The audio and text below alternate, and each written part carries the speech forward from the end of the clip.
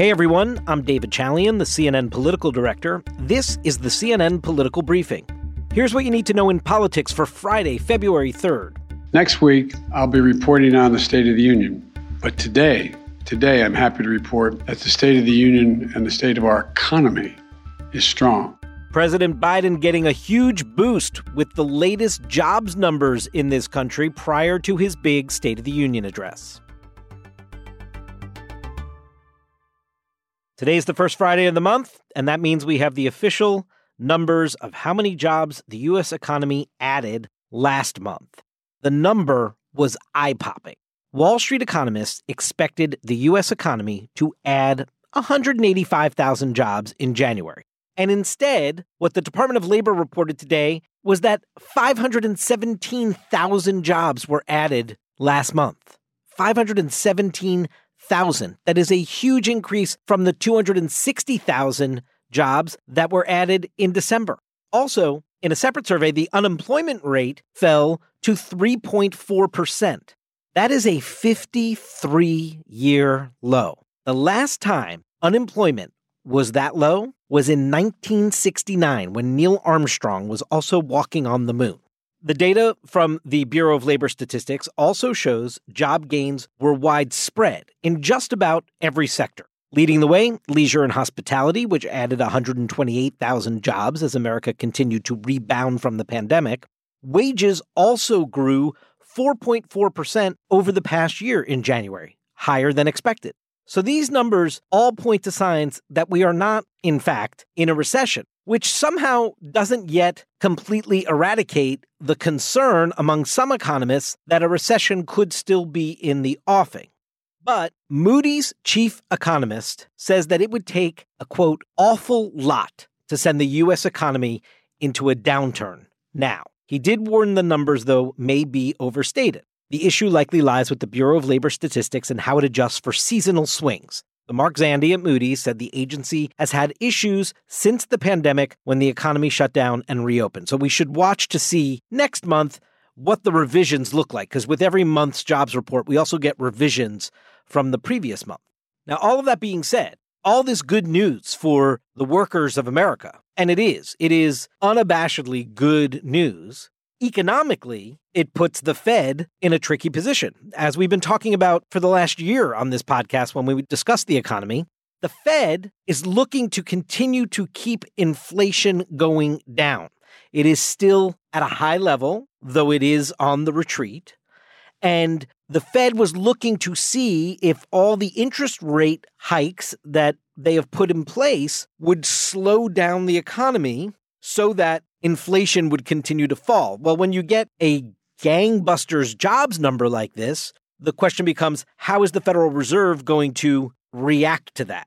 Because they were starting to and anticipating to wind down these big interest rate hikes, thinking that it was having the desired outcome here. But does this number somehow suggest that the economy is on fire in some way that still needs aggressive maneuvering from the Fed? Listen to Jerome Powell, the head of the Federal Reserve, on Wednesday in Washington. The inflation data received over the past 3 months show a welcome reduction in the monthly pace of increases. And while recent developments are encouraging, we will need substantially more evidence to be confident that inflation is on a sustained downward path. Now, that coincided with him announcing the rate of 0.25 percentage point on Wednesday, a smaller increase in interest rate than we had seen from the Fed in the last several times they went out and hiked the interest rates. But you can hear in Powell's words there that he's looking for more evidence that inflation is really on this permanent downward trajectory. And again, these jobs numbers, well, they may complicate that search for that evidence if you're the Federal Reserve. That, however, is not taking the spring out of Joe Biden's step. The President of the United States clearly taking a victory lap today. And even as the job market reaches historic highs, inflation continues to come down. And as inflation is coming down, take-home pay for workers is going up. Couple that with a 2.9% economic growth last quarter, and here's where we stand. The strongest job growth in history. Put simply, I would argue the Biden economic plan is working. When he was asked if he takes any blame for inflation, he said no.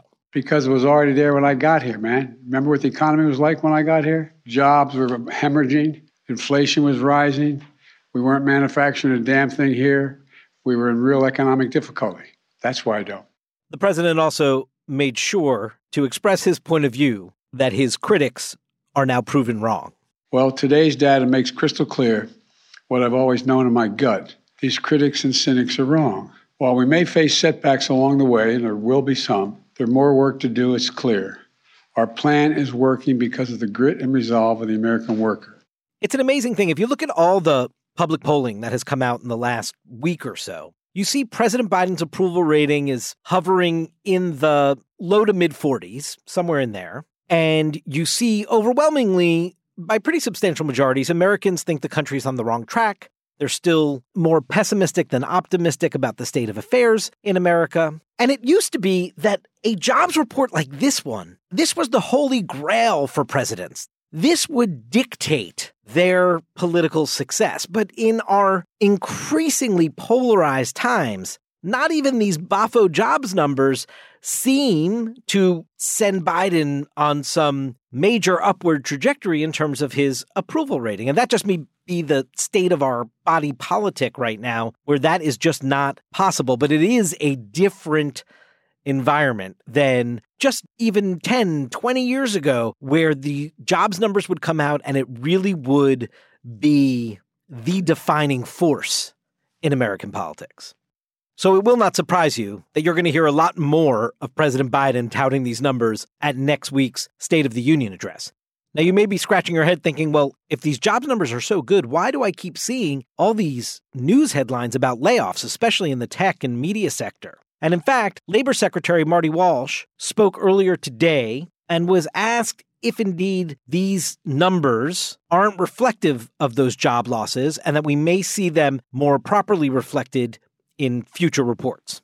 Well, I can't speak for the media piece of it, but the tech sector, a lot of those folks have already got jobs, and there's a lot of jobs out there. I think that could be a reality. We don't know that yet. We'll know in the next couple of job reports, but something that we are monitoring. So yes, the big difference here between what economists expected and what the data actually showed creates a surprisingly good narrative for the president heading into the State of the Union. But as we've discussed, there are still factors in this economy to be a little wary of. So the president will need to balance that into his rhetoric as he speaks to the country next week.